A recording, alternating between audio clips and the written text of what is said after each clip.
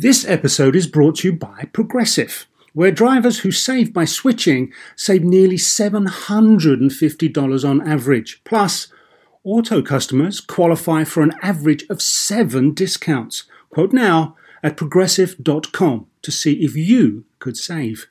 Progressive Casualty Insurance Company and affiliates, national average 12-month savings of $744 by new customers surveyed who saved with Progressive between June 2022 and May 2023. Potential savings will vary. Discounts not available in all states and situations. So why do you want to learn a new language? I'll tell you why. Because ¿Dónde está el baño? Can be a very important question at times.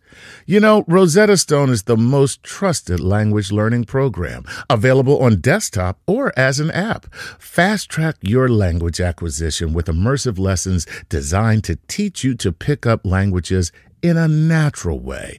I love the fact that I can go from my laptop to my phone to pretty much anywhere and learn the language of my choice. Not to mention, I'm bringing my communication skills to new heights. Don't put off learning that language. There's no better time than right now to get started. For a limited time, Star Talk Radio listeners can get Rosetta Stone's lifetime membership for 50% off. Visit rosettastone.com/StarTalk. That's 50% off unlimited access to 25 language courses for the rest of your life. Redeem your 50% off at rosettastone.com/StarTalk today. This is Star Talk. With all this latest chatter about ChatGPT somehow replacing all the future writers of the universe and just AI in general occupying people's minds, we just thought we would re-release a show we did not that long ago during March Madness, and it's called The Rise of the Machines. Where is it they or we who will predict who the winners will be in the future of sports? Coming right up. Welcome to Star Talk, your place in the universe where science and pop culture collide. Star Talk begins right now. I got Chuck with me, Chuck. Hey, Neil. All right, and the person who gives authenticity to the entire concept of Sports Edition, Gary O'Reilly. Gary. Hey, Neil. All right, an old footballer from the UK. I was browsing the internet and I found a wiki page on you. Right there, you were on the soccer field, and you were looking buff and with He's got great legs. Sexy legs. legs. Great legs. Sexy legs, baby. Sexy legs. Mm-hmm. So, interested in Gary, you can dig him up on the internet.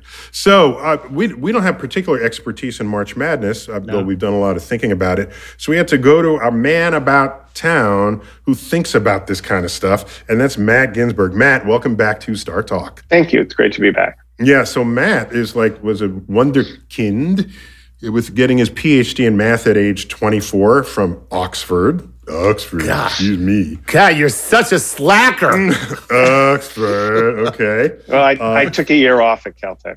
Okay, and it researched mathematical physics. My wife's specialty is mathematical physics. You're a scientist, an entrepreneur, an author. You've got a book out there, a fictional book, The Factor Man. I like fiction that is deeply informed by math and physics and the universe, and that's one such book where you introduced God's algorithm, the secret formula that will solve all the problems of the world, and the fight to take command of it. I love maybe we'll talk about it later. Love where that's going. Also, one of your companies. Excuse me. Yes. I think those are called, what are they called? It's a humble brag. Humble brag. When you hear someone say, well, one of my companies. Not all of the companies. Right, just exactly. one of them. No, it's just, I get bored. So I start a company and it works, and then it's like, I got to go do something else, and I start another company. And that's why I have this, trail of companies behind me. So the another humble brag. yeah. Matt, just shut up there. Just stop there. You know what? Some people, when they get bored, they turn on television. When I get bored, I start a company. I get bored. Where are the potato chips? Wait, so you provide statistical support for professional sports teams. In fact, we delved into that topic the last time you were a guest. I'll invite people to dig up that episode. And what I learned in that episode is you wrote a computer program that can enter crossword puzzle competitions. And it's called, get this, Dr. Phil. Nice. Fill. Yeah. Very clever. So anyhow, Matt, let's get straight to March Madness. Their brackets, teams win. It's win or go home. Is that right? It's like single elimination. Last I checked. And is there any way to predict the whole thing that you know of, that you've invented, that you can share with us? That you can take. If so, how do you use it, and what do you do? Do we all need a PhD in math to make that happen? Can we get Warren Buffett's money? So there you go. That's the real question. Can we really get Warren Buffett's money? Get right down to the basic question. So my understanding is that in order to get Warren Buffett's money, you have to predict every single game in March Madness. Yep. And so I actually looked at this. I knew we were going to talk about this today. I looked at this last night. And I think people look at this as, what are my chances of winning? And the answer is they're basically zero. And I looked at it the other way around. And I said, let's say... But the chance of winning would be the chance of getting every single game predicted correctly. Okay. Mm-hmm. So if you're even money on any particular game, then you have one chance, one time in 2 to the 64 will you actually get them all right. And 2 to the 64 is some giant number, so you have no chance. But computers are helping us make better predictions. So I thought, okay, what if I wanted to have a 1 in 1,000 shot, which it's still not terribly good, but it means that if I get to try 20 times, then I have a 1 in 50 chance of actually getting it sometime in the next 20 years, which is sort of as far out as I can look. And it turns out that in order to have a 1 in 1,000 shot at winning Warren Buffett's money, you have to be able to predict with 90% accuracy who's going to win any particular game. In some of the games, that's pretty easy, right? When a 1 seed plays a 16 seed and you bet on the 1 seed, it's probably about 90%. So that's good. The problem is when the 7 seed plays the 8 seed, that game is really a toss-up. And getting to the point that you can predict that game with 90% accuracy is really hard. Well, there are computer methods that will help. Those computer methods, one of the nice things about them is they'll actually tell you how sure they are. So you can put in all this information about 2 teams and say they're playing. Wait, did you get to put in how are the players feeling today? I mean, isn't that a factor that you're not considering here? It is. And you can put in, obviously, I mean, you could call them and ask. I don't know that would actually help. It would help them, You can put in everything. Matt, just want to know how you're doing today. There you go. And if they took the call, did you have your coffee? Did you get your 8 hours right of sleep? I think that a lot of the information that you need is actually buried there. So, for example, one of the things that you can put in whatever you want. So you can put in, for example, how many minutes of playing time did this guy have over the last 3 weeks? That's very important. And that's sort of a proxy for how tired is he. Yeah. And you can put in how many minutes do you have over the last 3 weeks or the last 3 days? When was he last injured? How has he been playing recently? So all of this information is public. Okay. And you can, at least in theory, push it all into a machine learning system.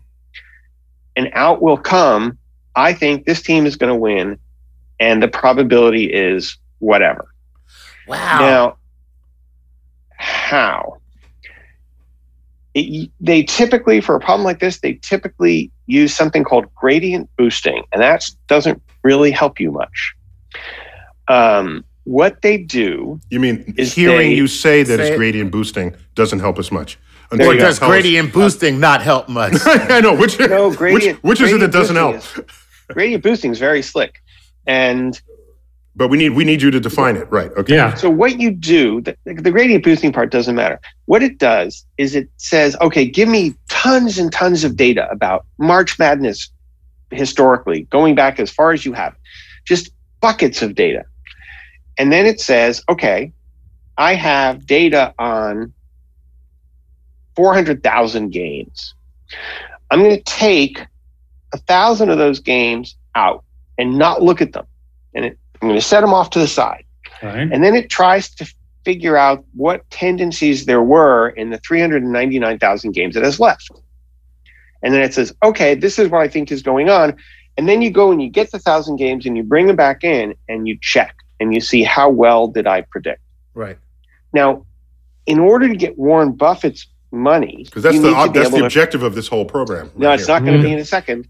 In order to get Warren Buffett's money, you need to predict these 7 versus 8 games with 90% accuracy.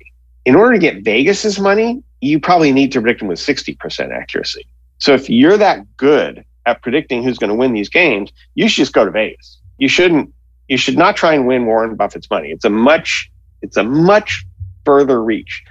And it's not that much. I mean, it's $1 million, right? Right. Yeah, but a year for the rest of your life. If you can predict, you can get that money from Vegas, and it's easier.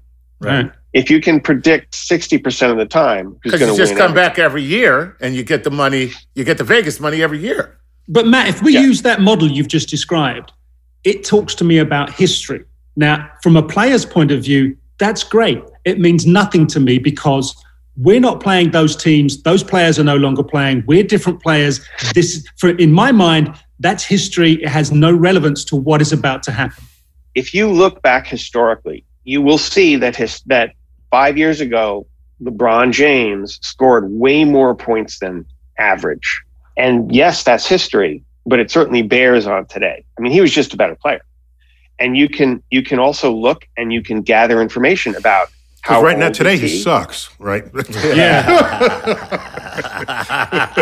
How old is he?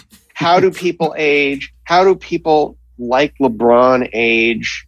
And you can there is so much data. Now what makes it hard, the reason people don't just go beat up on Vegas with this stuff is because there's so much data. In something that happens with machine learning, when you have too much data, programs start what's called overfitting, which means they look and they say, wow, whether or not the Lakers won last year was correlated with the phase of the moon. Oh, dear. That is history, and that's just luck. But if you have so much data, some of it's going to look relevant when it really isn't. And the reason machine learning is hard is because you have to somehow filter that out. You have to somehow say which of this actually matters. And one of the reasons people have this 1,000 games off to the side, right, is because then they say, wow, the Lakers in the phase of the moon, and look at the 1,000 games, and it's like, that didn't work. Right. And then they go and they try again. So you're using the data itself as part of the predictive model, kind of like what they do with climate. You put in the history of climate to show whether or not the predictive models that you're using right now are effective. Yeah, that's right. That's right. But so I want to emphasize something that you said, Matt. And you said it brilliantly and beautifully. I don't want it to go by without sort of adding further punctuation. There's a point beyond which you have so much data that you can find correlations that have nothing to do with cause and effect. And so you need enough ways to check against that to remove those correlations from the analysis. Is that a fair way to summarize some of what you just said? It is, and the effect is very real. I mean, you can go online and you can look for weird correlations, and it's things like the number of loaves of bread eaten in each year in Denmark is incredibly well correlated with whether the U.S. stock market goes up or down. Something, they're just craziness. Mm-hmm. And as Chuck said, it really is a matter of there are words for it. So you have one set of data. It's called the training data. And that's the data you use to build your model.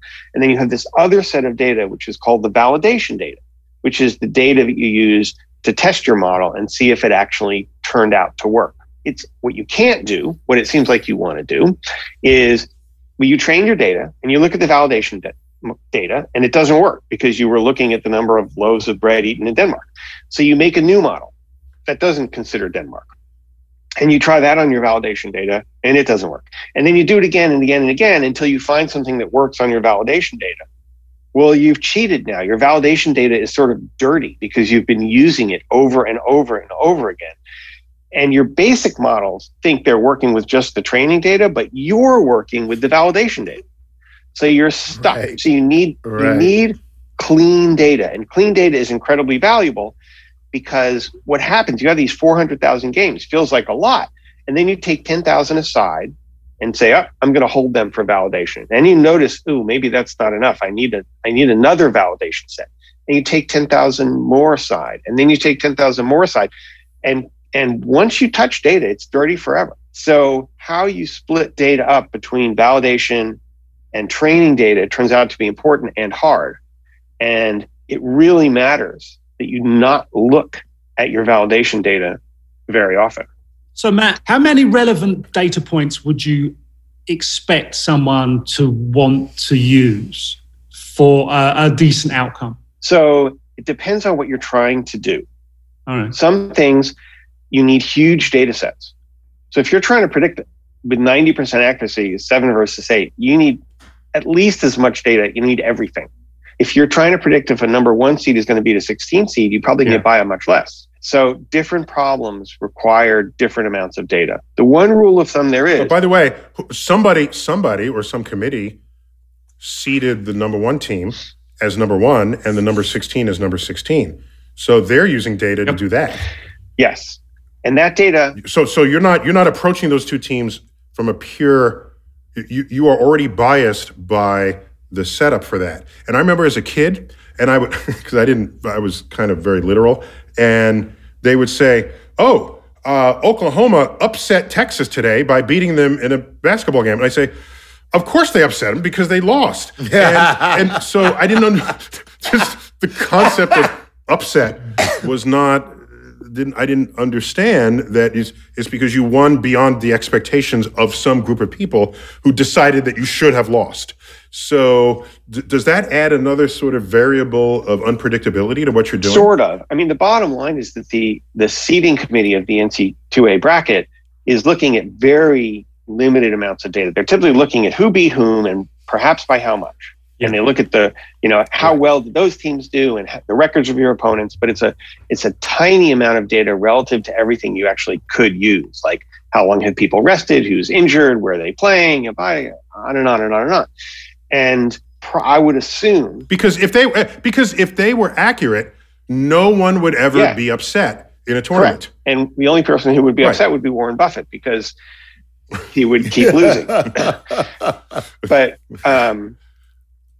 probably the data you would use if you were trying to do this seriously is a vast superset of the data that the March Madness guys, the NC2A guys actually use. There's something else that I think it's important to realize here. And this has to do with how people solve problems and how machines solve problems. So I often draw a distinction between what I like to call a 99% problem and a 49% problem. So in a 49% problem, you're trying to distinguish between a 49% probability and a 51% probability. So the stock market, if you can only invest in stocks that are 51% to go up, you will make a killing. The stock market's 50-50 and just that little edge, you'll do phenomenally. 99% means you have to just get it right. So my sort of standard example of a 99% problem is stoplights. If you identify 99% of stoplights correctly and just drive through the rest because you don't realize they're there, you're going to die. Mm-hmm. You're going to have an accident. You're going to die. So machine learning, the kinds of things I was talking about, turns out to be really good on the 49-51 problems and really bad on the 99-100 problems. Basketball is interesting, right? Because it's sort of in between. The stock market is on one side, traffic lights on the other side. People turn out to be pretty good at the 99-100 problems, and we're not so good at the 49-51 problems. So the answer is we're not getting that money. Chuck has been single-minded this whole thing. The answer is you're probably not. You might go for it, right? You have a 1 in a zillion chance. I don't want to mortgage money on it, Chuck. That would be sad. Right, exactly. Go ahead, Chuck. Chuck, go ahead. Bet your kids $5.29 on it. Guys, we got to take a quick break, but when we come back, this is really a Patreon Cosmic Queries for March Madness, and I want to get a few of those questions in related to that, but also maybe we can think about sort of sports on other worlds and what that might be like when we return.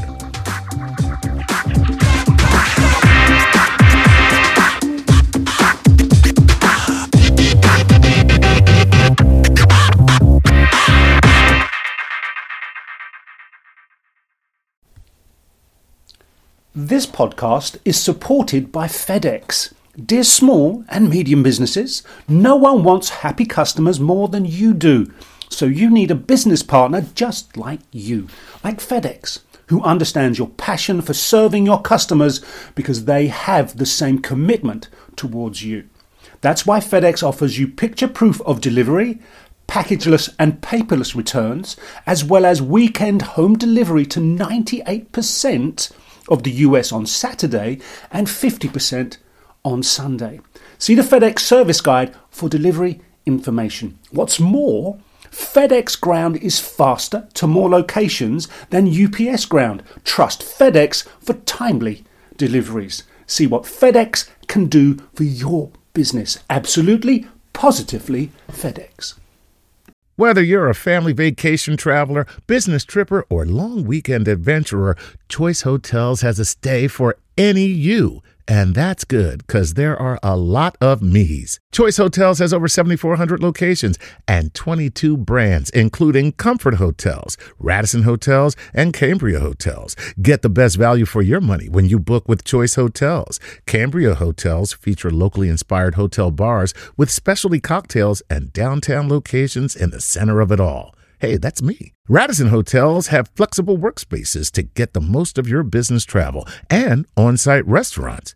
That's me too. And at Comfort Hotels, you'll enjoy free hot breakfast with fresh waffles, great pools for the entire family, and spacious rooms. Hey, that's me too. I guess I'm just going to have to stay at all of them. Choice Hotels has a stay for any you. Book direct at choicehotels.com, where travel comes true. Hey, remember when we did that show about the science of the golf swing? Well, let's take that to the next level. And that's because PXG has developed the Black Ops driver so golfers don't have to sacrifice distance for forgiveness. And the science proves it. PXG Black Ops driver is a breakthrough in driver technology. It's a complete and total victory in golf club engineering, unlike anything you've ever seen before. Black Ops drivers are adjustable to deliver a combined MOI of 10,000 plus for unreal forgiveness. Now that's ridiculously high. The higher the MOI, the more forgiving the club will play. So you don't have to square the ball perfectly for it to go straight and get distance. Add PXG's new advanced material face technology, and you get incredible ball speed that pushes the distance to the absolute limits. More forgiveness, more distance, no sacrifices. PXG Black Ops driver. Hit your tee shot straighter and farther. The proof is in the science. Learn more and get free shipping on all equipment. Go to pxg.com/StarTalk and use code StarTalk at checkout. That's pxg.com/StarTalk. Use code StarTalk for free shipping on all equipment. pxg.com/StarTalk, code StarTalk.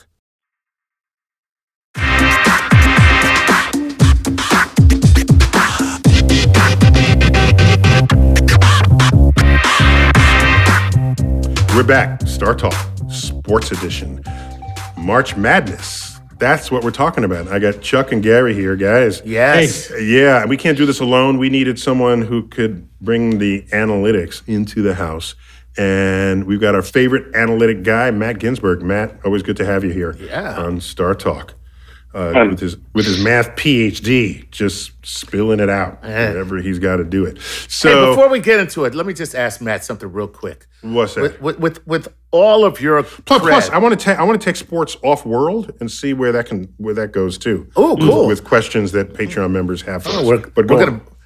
So all this credit you have mathematically, do you ever game the system? with any of your programming, any of your machine learning, any of your mathematical prowess? Do you ever put that to work and just say, you know what, I'm gonna go ahead and make a little.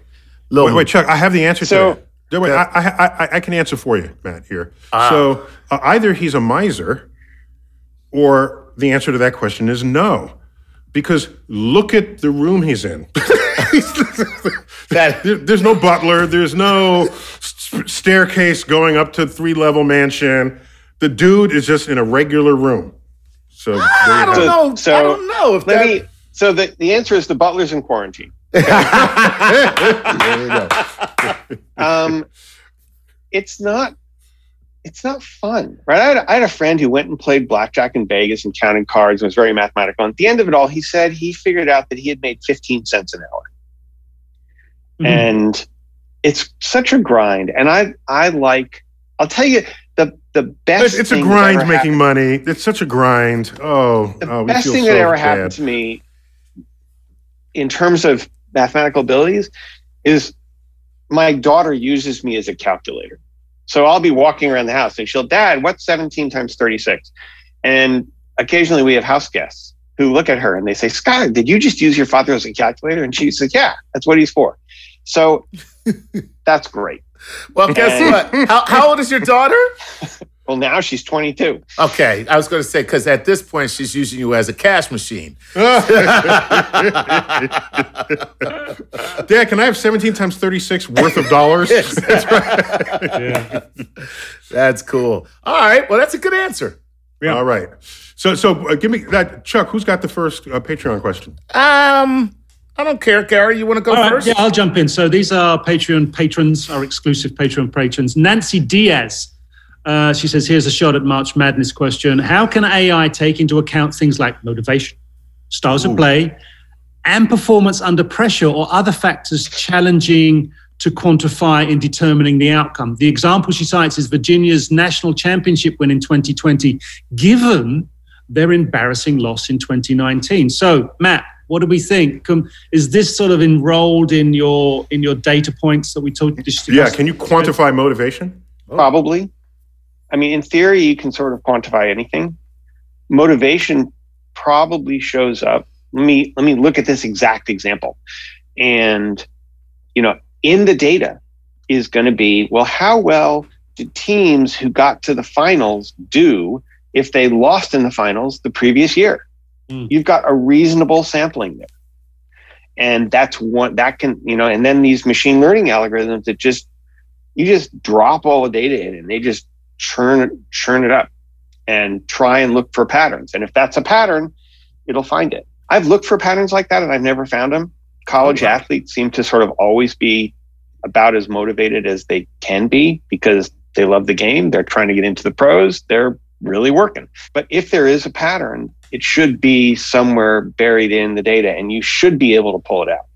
That's pretty cool, actually. And so what happens when you have a team of 4 starting freshmen?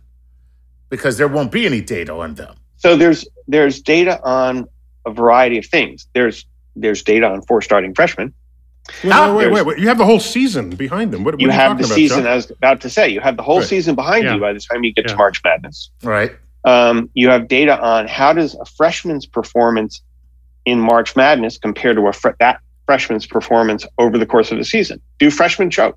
Right. That's certainly That's exactly a point that you need to recognize, whether or not the occasion crushes the player. Mm-hmm. And one of the things that's cool about these machine learning algorithms, like gradient boosting, is you don't have to figure out what you're looking for in the data. You just pour all the data in, and the algorithms figure out, oh, this is a pattern. Oh, that's a pattern.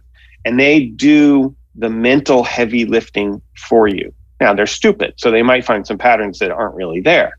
And that's an issue, but that's what this validation data is for. So in theory, they are these very general purpose algorithms that are capable of finding the signal in the noise.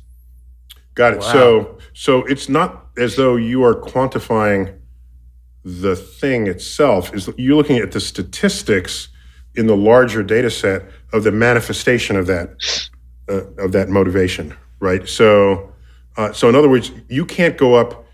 Well, maybe you can go up to the one person, see they're really jacked. They gave a really good pep talk. The coach gave a pep talk, and now they're just going to win. You can't put that in after the fact, right? You don't know that. You're not adjusting these correct the statistics in real time. You have to go in with the bet already placed. I have to decide what data I want to put in and train the thing, and then what comes out is sort of how I'm going to make my bets. Right. And I'm not going to go motivational coaches can have their influence as well. But that will be there, right? Because you'll see, this coach, players playing for this coach do a little better when the same players went and played for a different coach. Mm-hmm. So this coach must be good.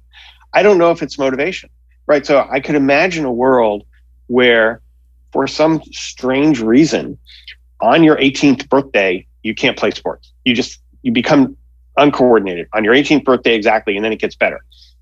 In the data, that might look like freshmen occasionally have a bad day because they turn 18 on their somewhere.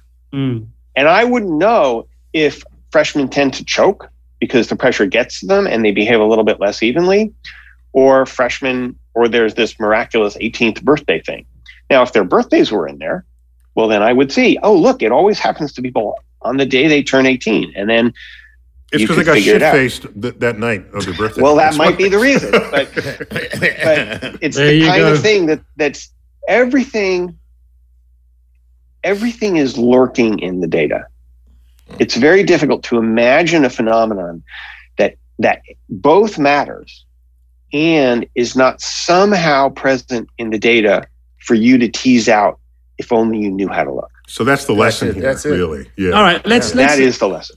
All right, let's fly this thing out of the Earth's atmosphere, shall we? Abby Chris, heyo experts, he says, I've been watching The Expanse, which made me think could we conduct basketball tournament with people who are from various planets and asteroids that have been settled by humans, like, for example, champions of Mars versus champions of Jupiter's moons.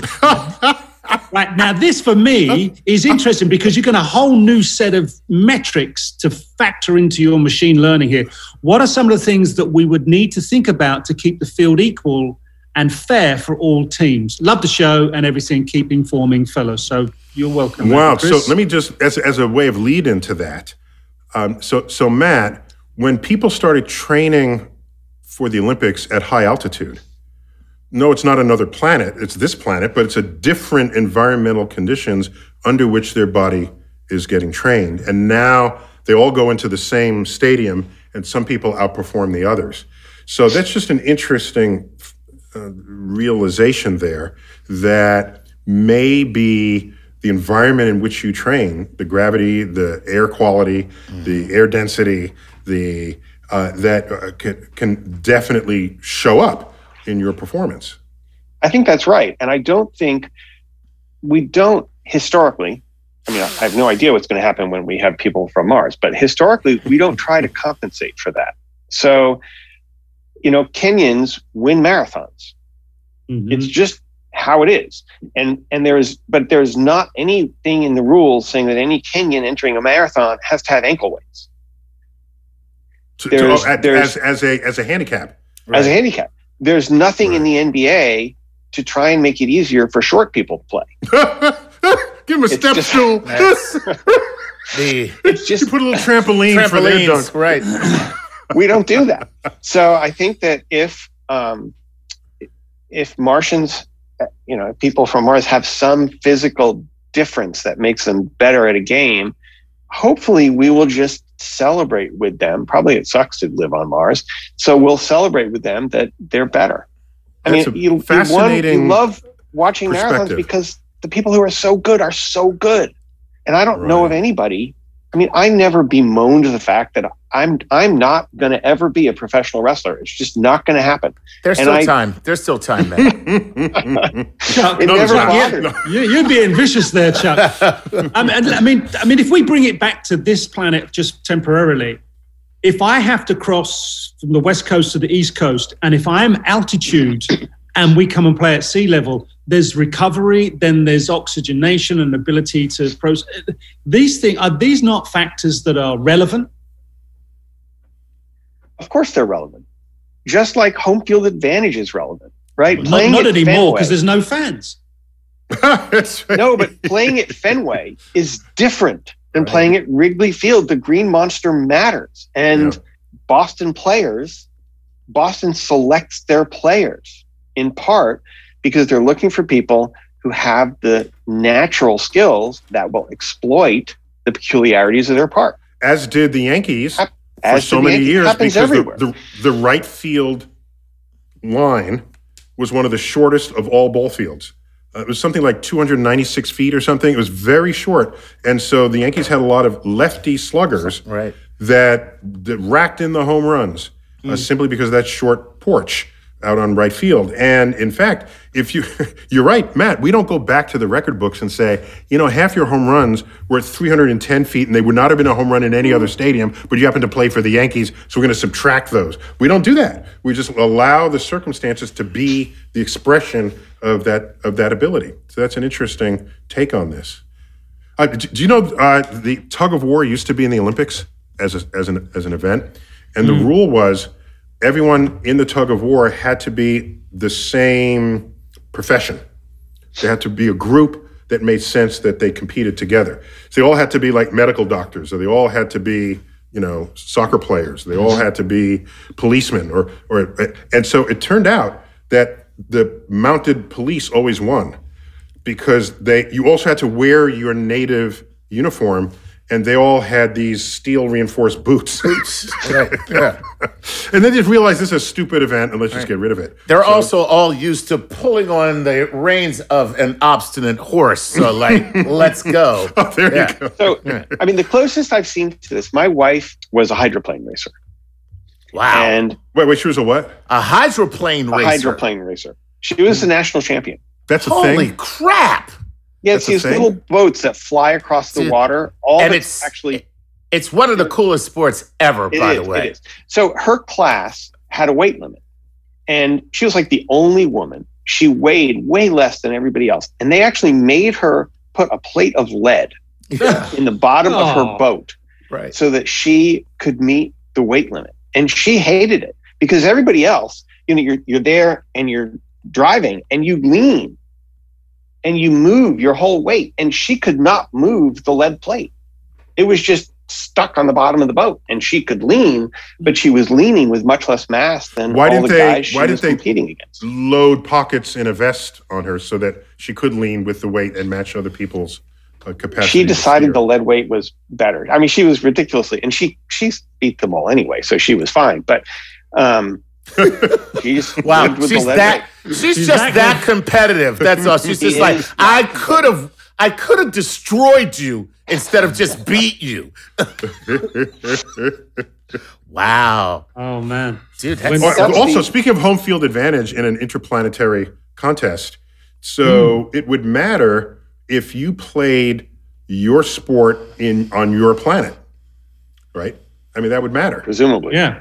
That would be the ultimate home field advantage because you know your gravity and your air quality and your all the peculiarities of your environment. Plus, Neil, that you would express. If I have to travel from planet A to planet B and it's X amount of light years, I have to get there and acclimatize. So therefore, it's recovery. I'd have to turn up however many years in advance to years ahead of time.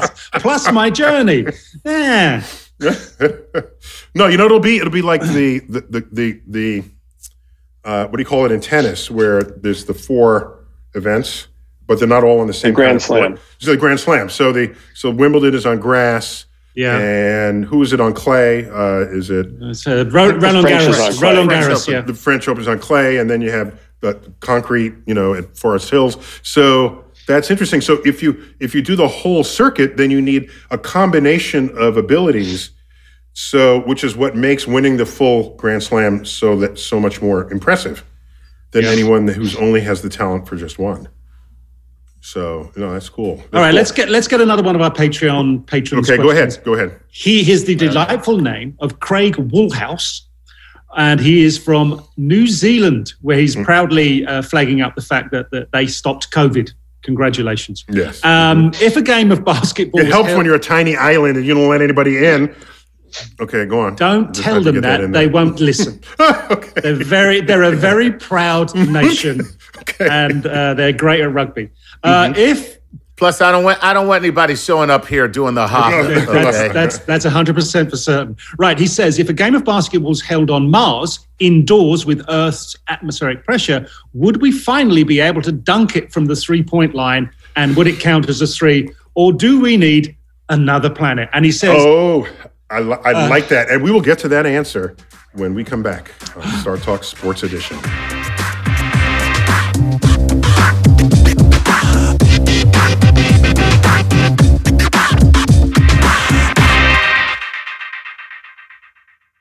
Do you want to set up your child for success? Of course you do. Maybe you want to save money on private tutoring, or maybe it's just out of your budget altogether. Is this a big school year for your child? Like maybe they're starting kindergarten, middle school, or high school, or some other milestone. Maybe your family moved and they're starting at a new school. Is your child ahead? Not getting challenged enough in class? Well, we love that little smarty, but we want them to be engaged. IXL Learning is an online learning program for kids covering math, language arts, science, and social studies. IXL is designed to help them really understand and master topics in a fun way. Powered by advanced algorithms, IXL gives the right help to each kid, no matter the age or the personality. There's one site for all the kids in your home, pre-K to 12th grade. Kids can use it at home on the computer or on the go through the app on your phone or your tablet. No more grading those worksheets. IXL grades everything itself. And no more trying to figure out how to explain math equations or grammar rules yourself. IXL has built-in explanation videos. 1 in 4 students in the U.S. are learning with IXL. IXL is used in 95 of the top 100 school districts in the U.S. Make an impact on your child's learning. Get IXL now. And Star Talk Radio listeners can get an exclusive 20% off IXL membership when they sign up today at IXL.com/StarTalk. Visit IXL.com/StarTalk to get the most effective learning program out there at the best price. Look around. You can find cars like these on AutoTrader. New cars, used cars, electric cars, maybe even flying cars. Okay, no flying cars, but as soon as they get invented, they'll be on AutoTrader. Just you wait. AutoTrader. From muddy jungle paths to snowy trails to rolling sand dunes, the 2024 Nissan Pathfinder is ready to take you to some of the most phenomenal destinations on Earth. In a Pathfinder, it's more than just the arrival. The real excitement comes from the ride to get there. With 7 drive modes, Pathfinder's available intelligent 4-wheel drive is built for some of the most epic journeys. So chase bigger, better, more exciting adventures in the 2024 Nissan Pathfinder. Intelligent 4-wheel drive cannot prevent collisions or provide enhanced traction in all conditions. Always monitor traffic and weather conditions.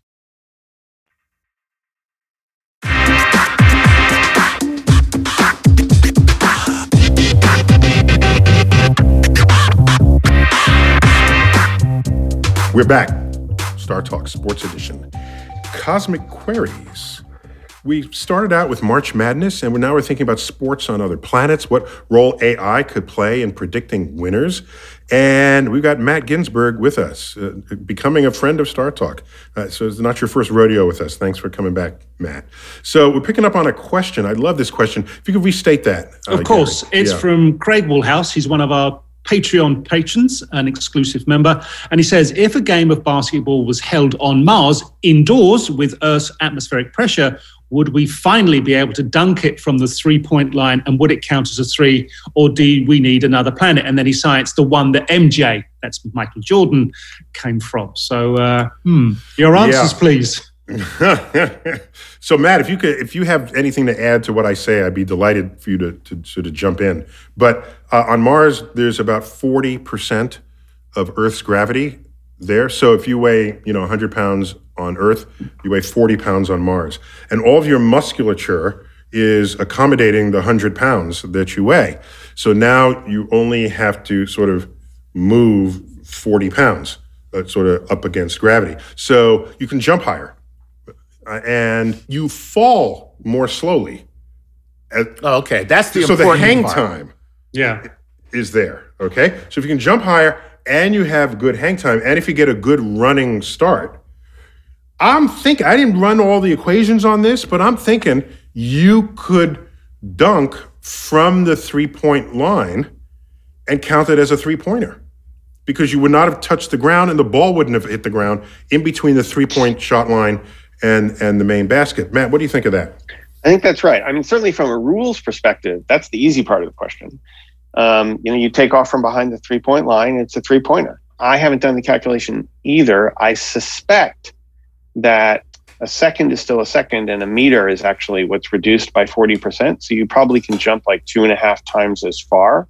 Mm-hmm. And given that Michael Jordan can dunk from behind the three-point line anyway, he can dunk from behind the foul line, not the three-point line. Well, did anybody ask him to try? So just something to be clear about what he's actually doing, which is not obvious unless you analyze it. So generally, if you're trying to dunk, the point where you're dunking is the highest part of your arc because the rim is 10 feet up. Whereas Michael Jordan from the free throw line, he is not still ascending at the point he's dunking.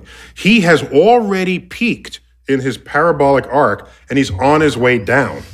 So he had to jump that high in order to make all of that happen. So if you watch his arc, he's on his way down. So it doesn't have to be sort of the limit of where you're jumping, provided you got up high enough, you could just descend into the dunk. Okay, so, I want to sound like the smart kids in this conversation, so I didn't do the calculations either. However, I know if we're doing this with this sort of ability, I'm making the court bigger. And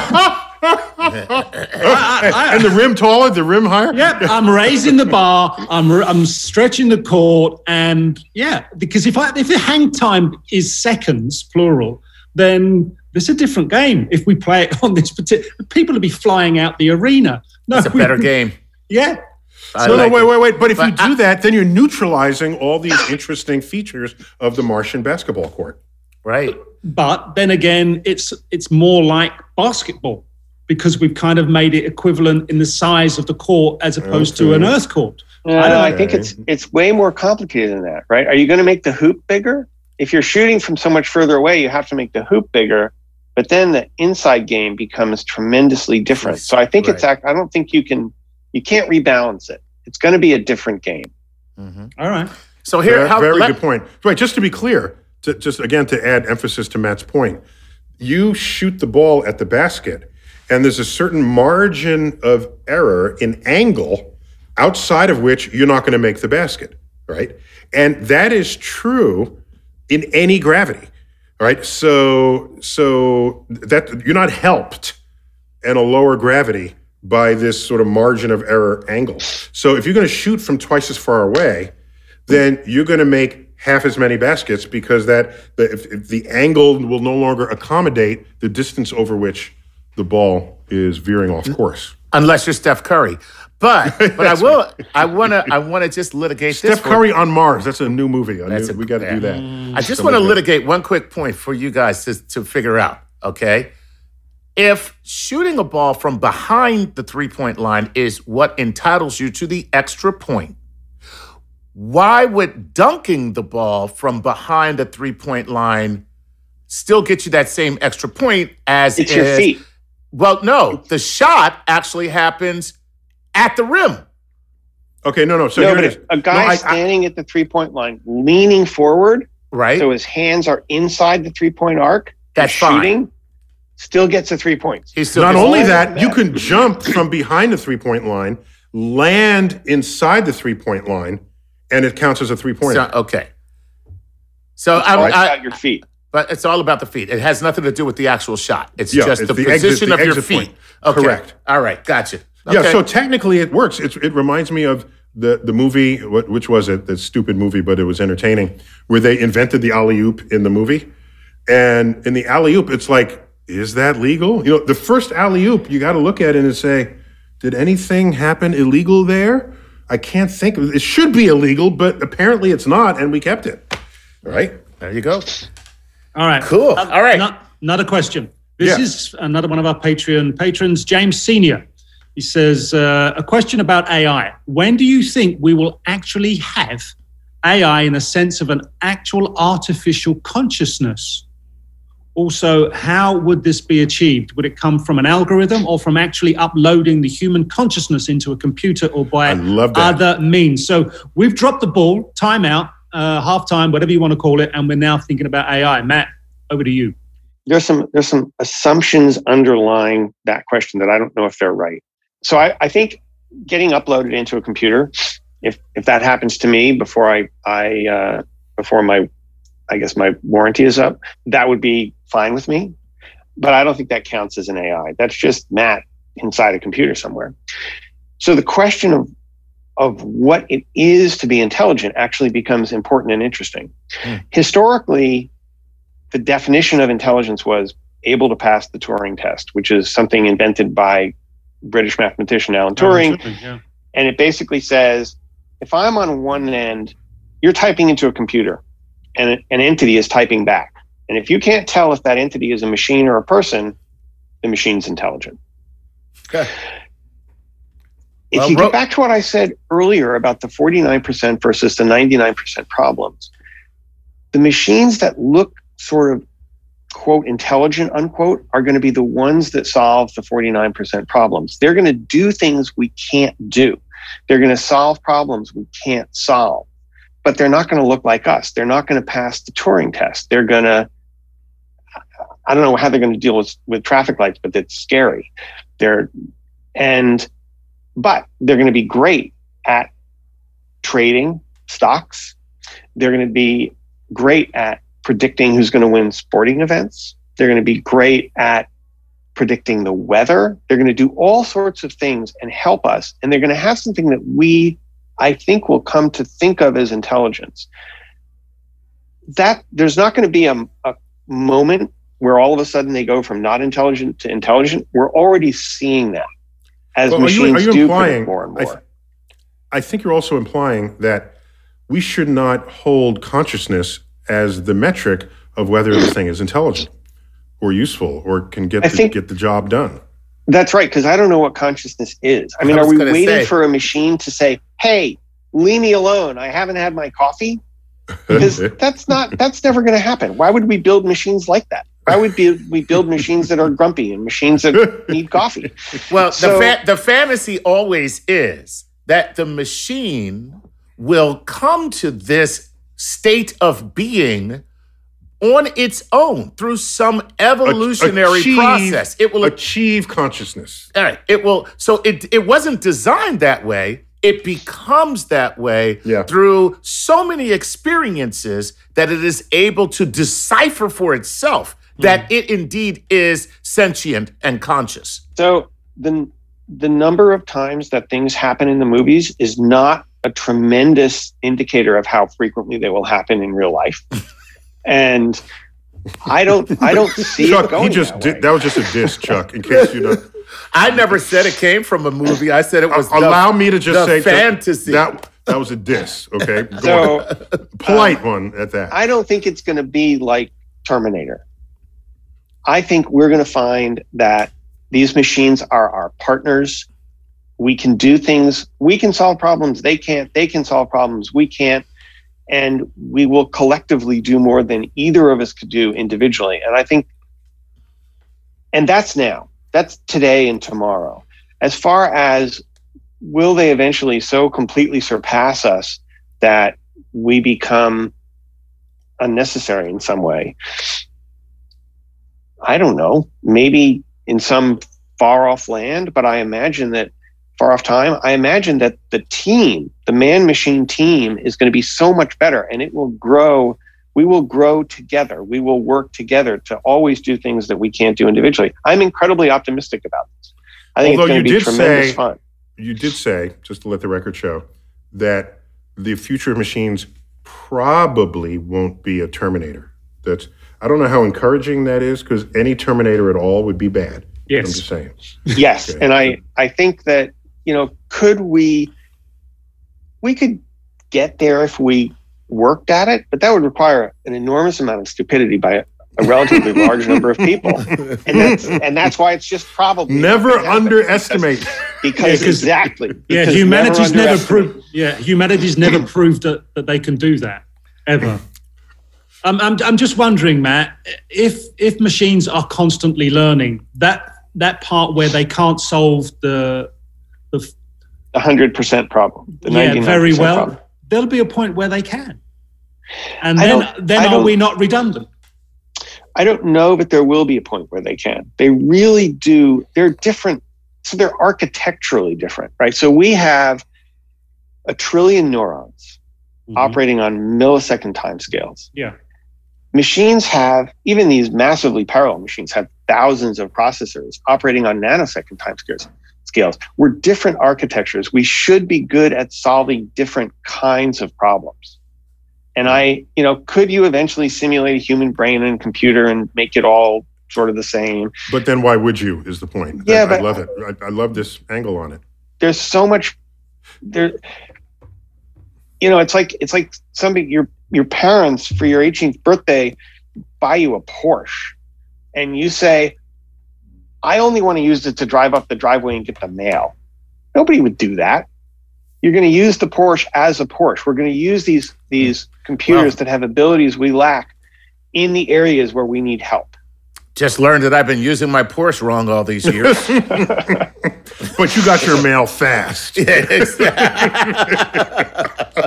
was the early internet. Let me get to my mailbox as fast as I can. We got time for one last question if it has a quick answer. All right, I think we've got to go back to The Factor Man and God's Algorithm, Matt Ginsberg's book. Didn't you want to know something? Yeah, tell me what happens. That's a novel, right? Yeah. What is God's equation? It's about a guy who finds what's called God's algorithm. It lets him solve basically any problem. And my view is that anybody who finds this it's a race, whether the government kills him or he takes over the world first. And this guy realizes he's in this race. He doesn't actually want to take over the world. He mostly just wants to go to Disneyland with his kids. And it's about his attempted journey to make the world a better place before this technology is used to mess everything up. So it's a thriller. It's supposed to be fun. This is do you have confidence that such an equation exists? Such an algorithm exists? So this is the biggest open question in computer science is whether such an algorithm exists. And I believe it does. Confidence is probably a little bit too strong because I'm in a pretty small minority. People occasionally measure it. And I think something like 10% of the serious computer scientists believe it, something like that. And that would give you access, you'd be able to tap future knowledge of systems that would be without precedent in the history of civilization. That would make you all powerful. It makes then you can move out of your knowledgeable. parents' basement where you are right now. You say this is you. Neil. Yes, I can go get the butler back out of quarantine. You can get the butler. Get the and butler start out of living it hot. up like I would like to. I love that. Get the butler out of quarantine. All right, we got to call it quits there. Matt Ginsberg, great to have you back. Always on Star good. Talk Thank Sports you. Edition. Thank you. And there's It's been more fun. to plumb in your expertise on these topics, and we'll surely come back to you on this. Thank you. That would be great. Excellent. And Gary, always good to have you, man. Pleasure, my friend. All right, Chucky baby, Hey, love you man. there. We'll see you. All right, I'm Neil deGrasse Tyson, your personal astrophysicist, bidding you farewell from Star Talk Sports Edition. As always, keep looking up.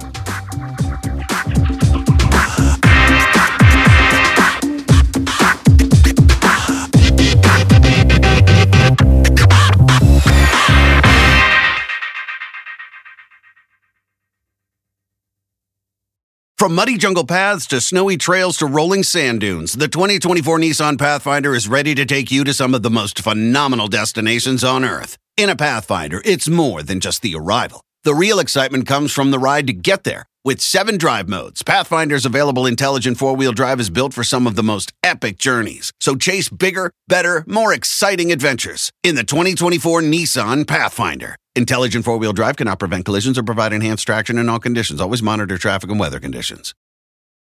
Sometimes it takes a different approach.